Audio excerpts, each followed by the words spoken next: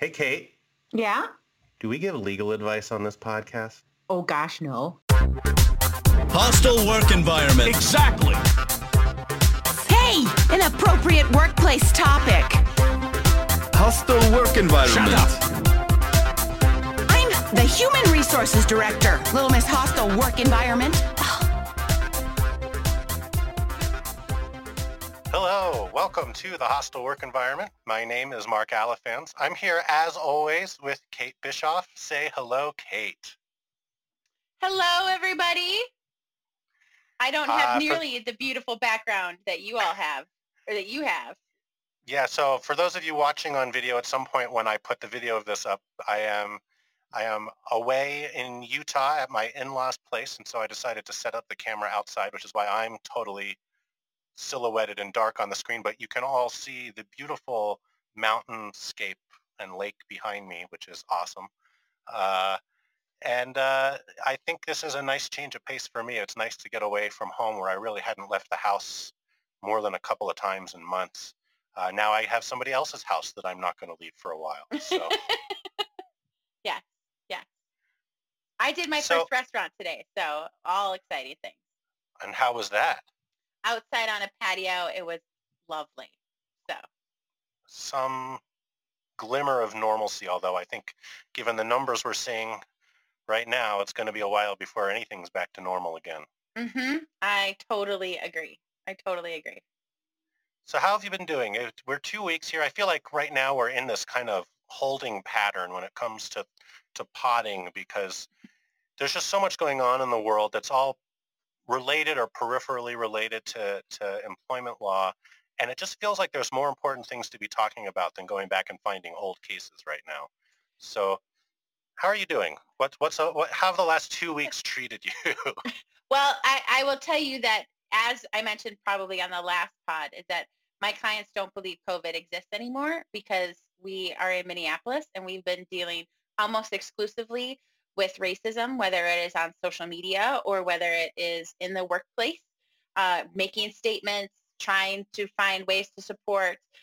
Those are what we've been dealing with almost exclusively for the past 2 weeks. So it's been a welcome kind of moment where we need to seize this time. And, Lance Hahn, who writes for TLNT, he had this quote, and I'm sorry I don't remember who wrote the quote, but it's, the best time to plant a tree was 23 years ago. The second best time to plant a tree is today. And so I'm very excited that people are planting the trees of really trying to make a difference these days.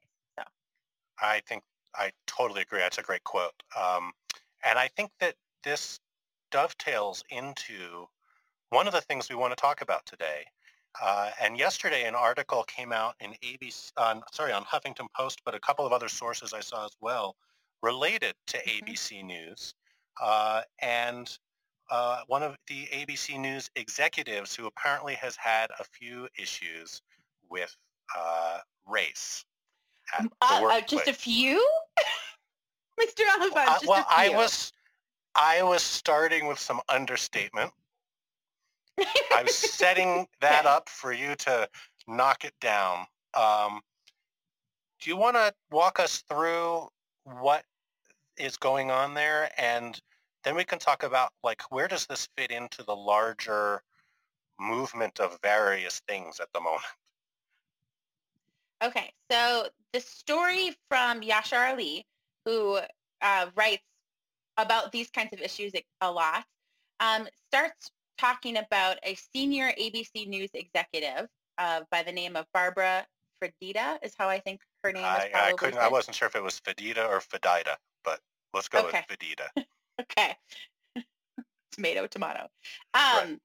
So she is in charge of talent for ABC News, and she has made some incredibly offensive comments about Black people. In particular, one example starts with Robin Roberts, who is the host of Good Morning America, including and things like... a long-time mainstay there, right? I mean, she's been around for a long time and is well-known and beloved by many. Let's say beloved by some. Okay. I mean, Robin Roberts is beloved by many. Yes, that's who you're referring to. Yeah, I'm talking about Robin Roberts, not Miss Fedita. I've never heard of her until yesterday. No. Sorry if that was unclear. I'm talking about Robin Roberts. Yes, and I've heard her speak. She was at WorkHuman in 2019, and she was wonderful. I loved her. I thought she was great. So I'm a big fan. And she does talk about, kind of being Black and what that means and how to overcome that. So that was wonderful.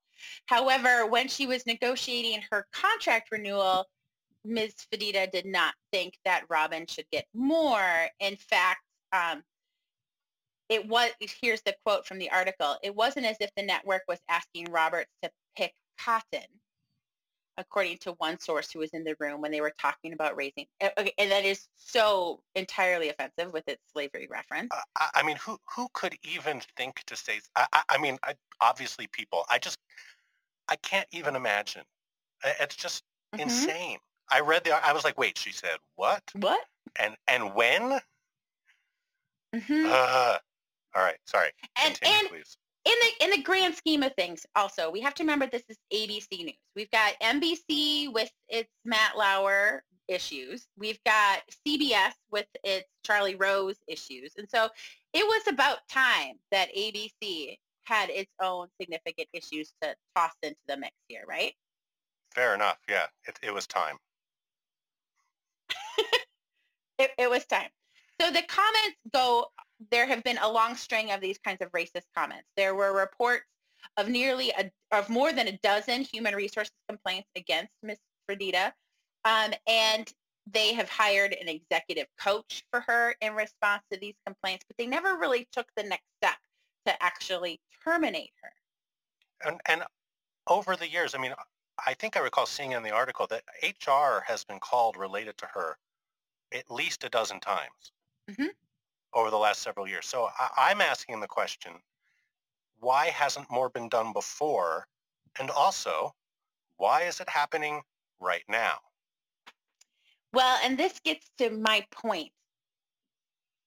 Since Memorial Day of 2020 and the death of George Floyd, the Cooper incident in New York City, the multiple Karen's Gone Wild videos that we've seen since then of just blatant racism, it feels like this is the moment where we're going to have racism's Me Too movement, where we're going to see all of these things and we're going to hear all of these things. And employers who haven't taken a tough stance since are going to have to make difficult decisions, not difficult decisions in that they want to employ racists, but they're going to have to say, oh my gosh, we are going to have to fundamentally change how we do business because we have let racism permeate our entire system. And we haven't done anything about it. Yeah.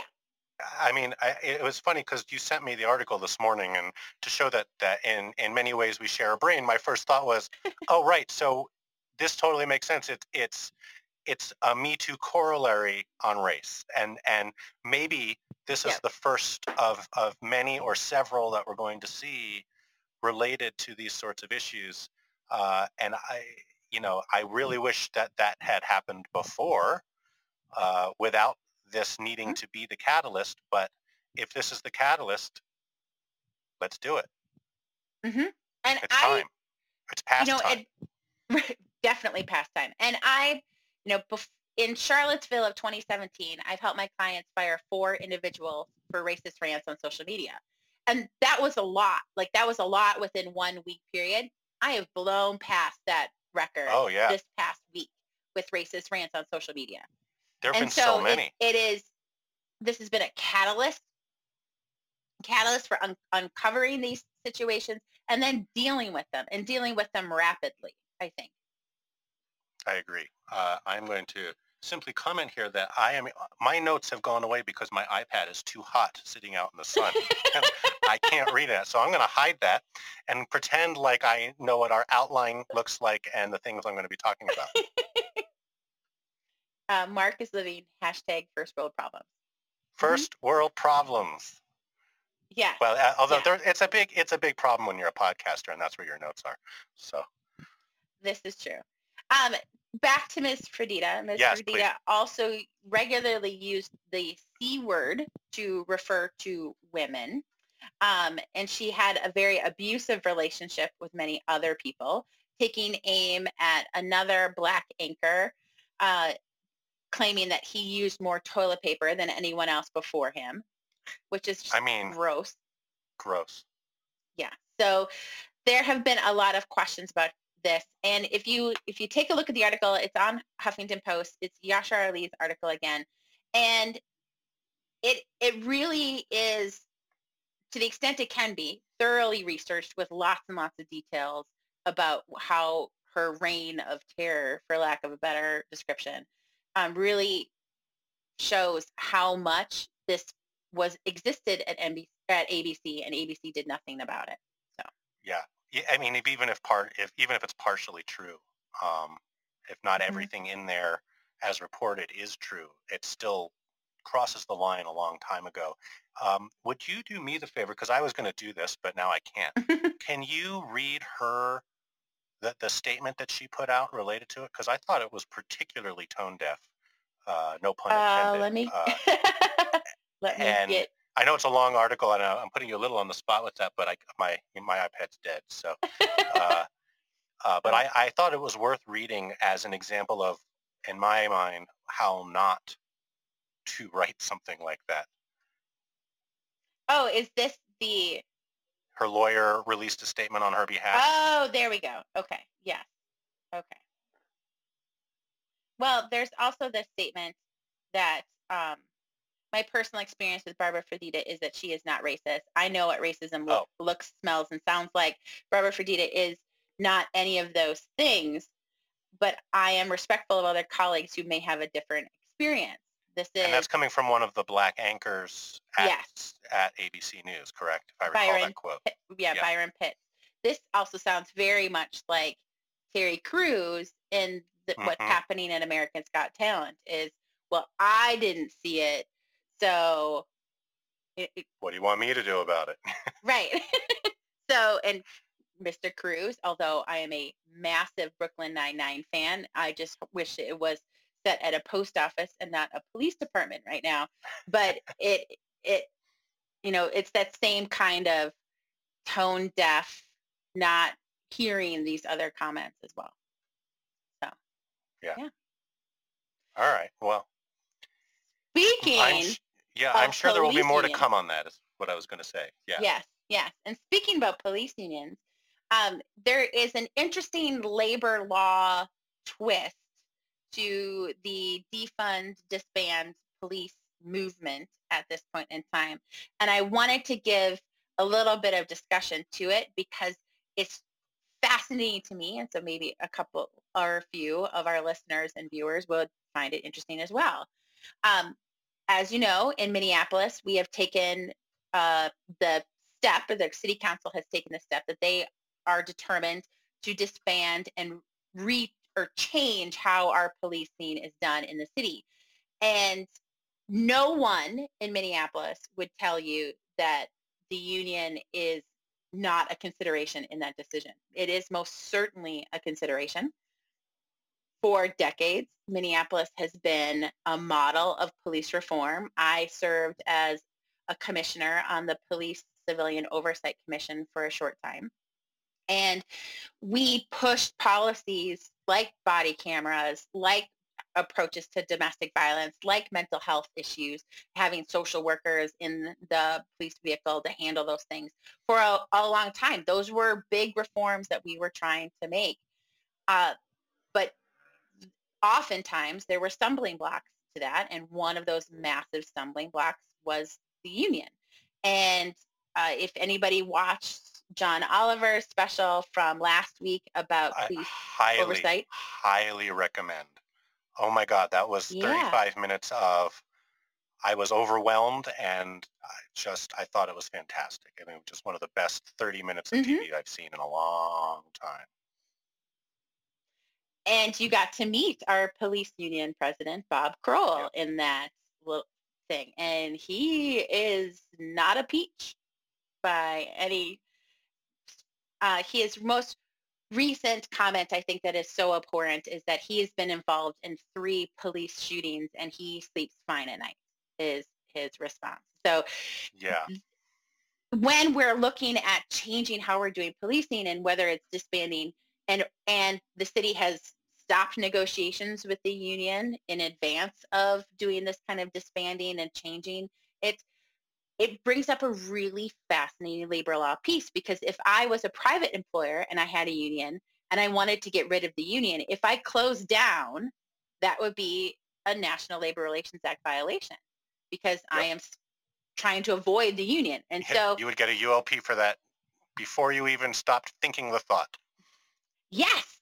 And so there is the chance that there is going to be an unfair labor practice with this kind of action, because we're trying to avoid that piece of the union so that we can institute the kind of reforms we want and that we can get rid of the police officers that we don't want to have around.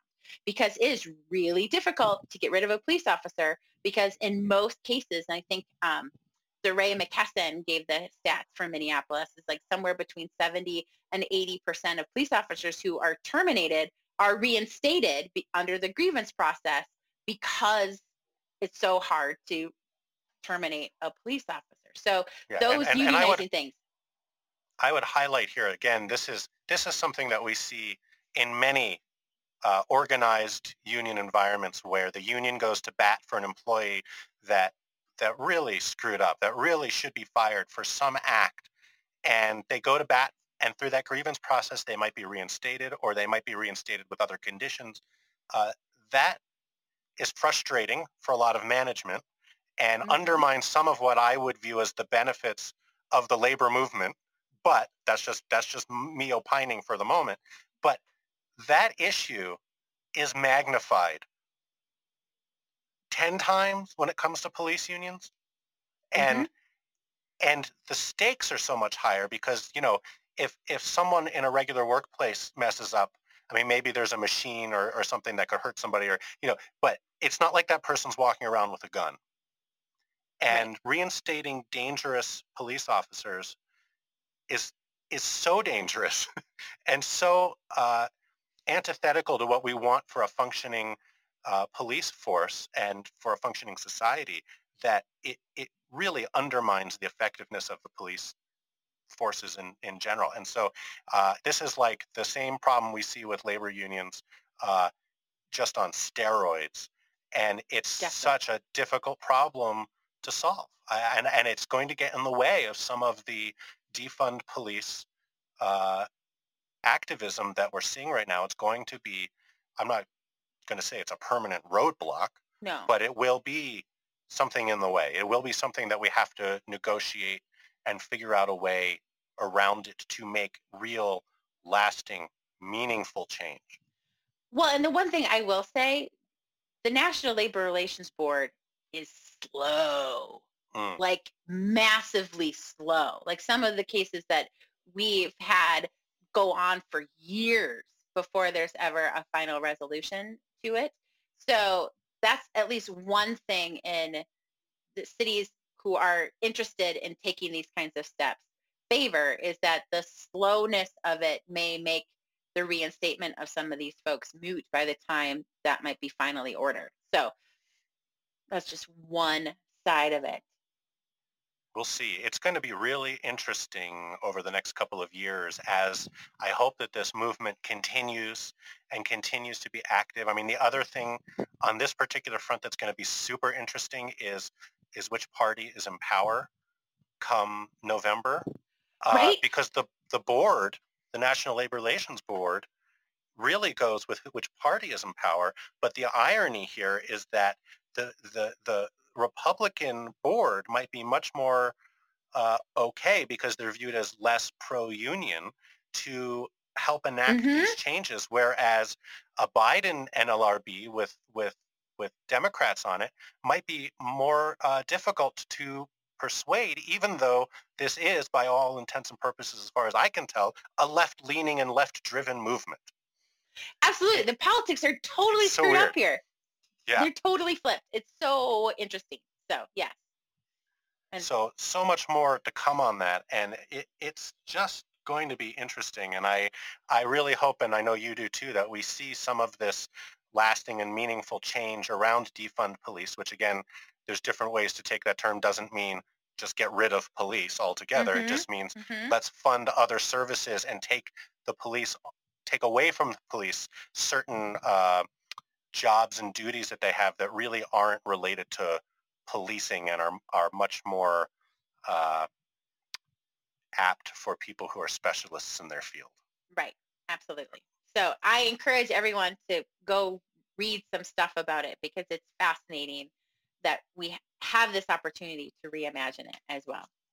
So, Mark, do you have like a listener story or something for us? So yeah, I've got two more segments, and I am, since we don't really bother with pretending that we're anything other than the schlubs we are here. I am trying to get my iPad back on right now, and it is working. I'm just getting back to the folder here that I need. And normally I do this on my second screen at home, but I don't have a second screen here. So hold on. All right. So I've got two short segments here, and I wanted to Okay. do both of these for you. So this is from April. This was something I held on to a while ago for a short segment on the podcast. And it's from the New York Times and a segment called Work Friend, where somebody asks a question about a workplace issue. And Katie Weaver is the author here. So here is the question that came in. I'm self-employed and had a baby a few weeks ago. I am working on a project that was supposed to launch early. Yes, I was working on a project that was supposed to launch earlier this year, but has now been pushed back to summer. I never told my remote business partner I was pregnant because I didn't want it to be a reason to push the launch date.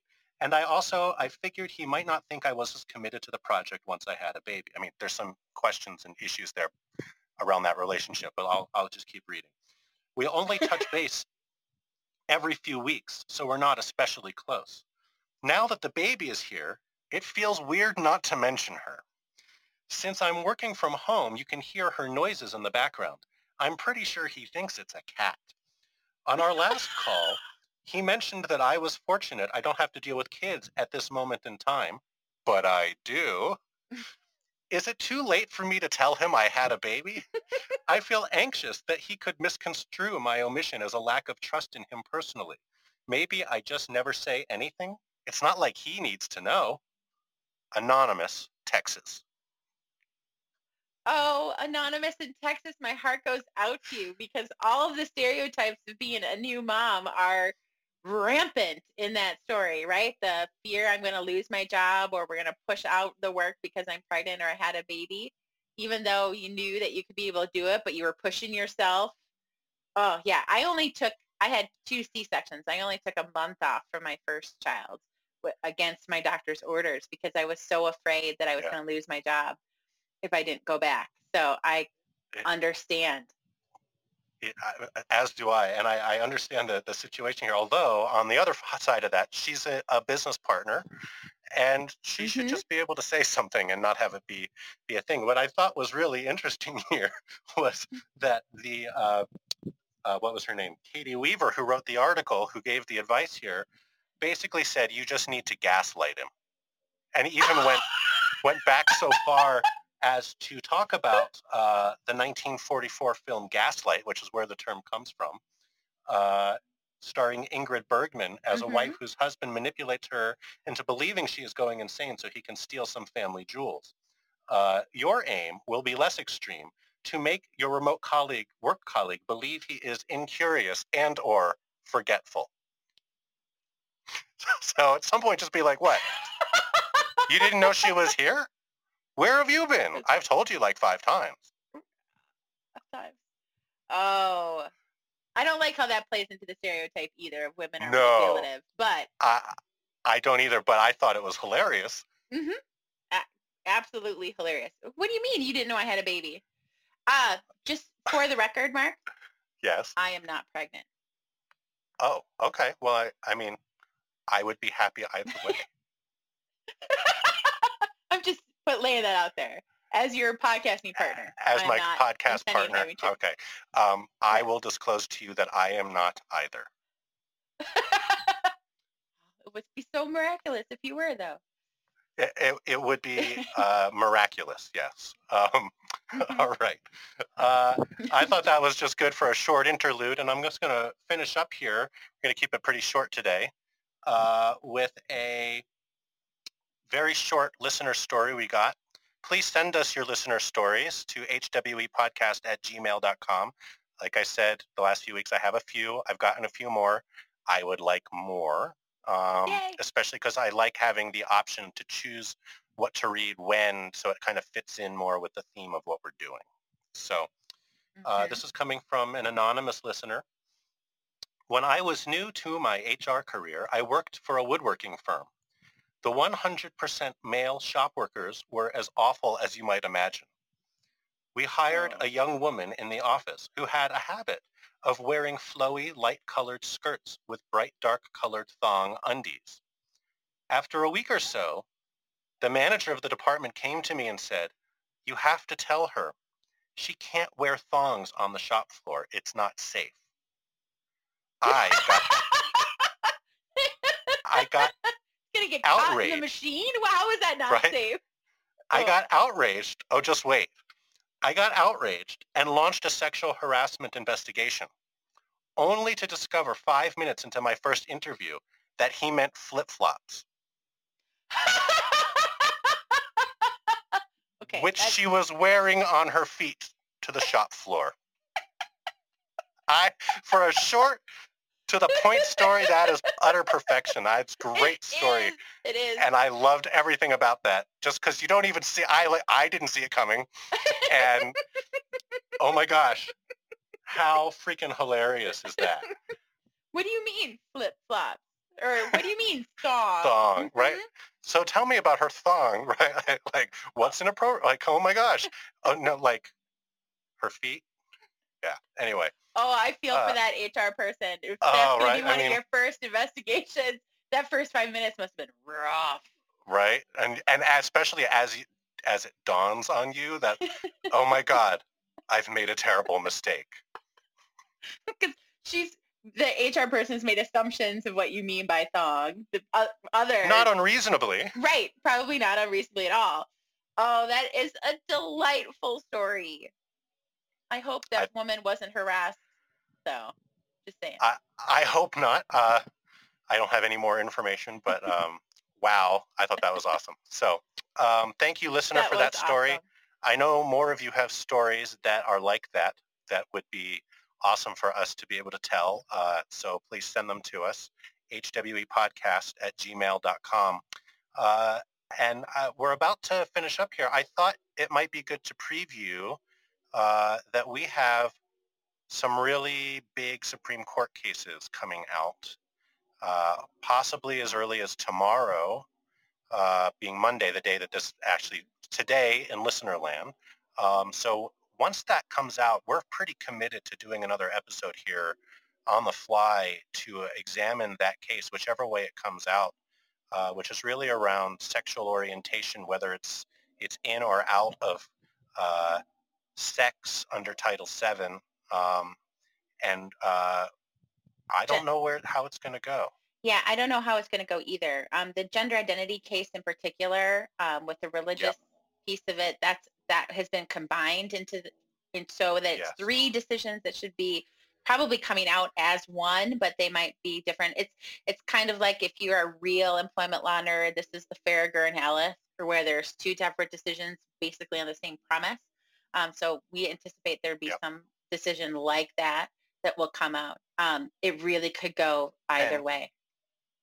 Right. I mean, I think it comes down to what does Roberts want for his court? Mm-hmm. And what does Roberts? I think we know it's going to be 4-4 otherwise. Right. And and to pontificate a little bit for Justice Roberts, the Georgia election in the last 10 days really was a cluster on a lot of different ways. And the reason it became a cluster is because of his decision in the Supreme Court case gutting the human rights or the Voting Rights Act. Yeah. Voting Rights Act. And so, maybe the reason why these decisions are so delayed is that maybe he's having some introspection. Who knows? I would love that to be the case. But I would love that to be the reason, not the more pessimistic reason that I was thinking, because everybody expected this last week. Mhm. And I thought maybe it would be because it's going to go the other way. And in light of all of the protests and BLM and everything else happening right at this moment, they decided to delay it so as not to further inflame a situation. I don't think there's a way to not inflame it. If Right. this either way, there's going to be protests in the street. Right. about this I decision. agree with that. I don't think that there's any way to avoid that. They might not have come to that same realization at the same time, thinking that some of the protests would fade over the course of the next week or so. So Yeah. we'll see. It could come out as early as tomorrow. It might be Thursday, right? They come out on Thursdays, right? And then, but it has to be before the end of the month, one way or another. So Yeah. we will be So- back to talk about that. And we're going to fold into that discussion. We almost talked about it today, but we'll fold into that discussion the final rule on health benefits for trans employees that the Trump administration promulgated the final rule on Friday last week. We will fold some discussion of that. We felt it tied more closely to the cases that are coming out. Yeah. So we will fold that in together into that conversation. So look for that possibly as early as the middle of this week. Thank you all for listening. Kate, any parting words? No, stay strong out there, HR. It's time to exercise our backbones for sure. So Absolutely. good luck out there, people. All right. Thanks, everyone. Hey, We'll be back have a good time. soon. Bye. Bye.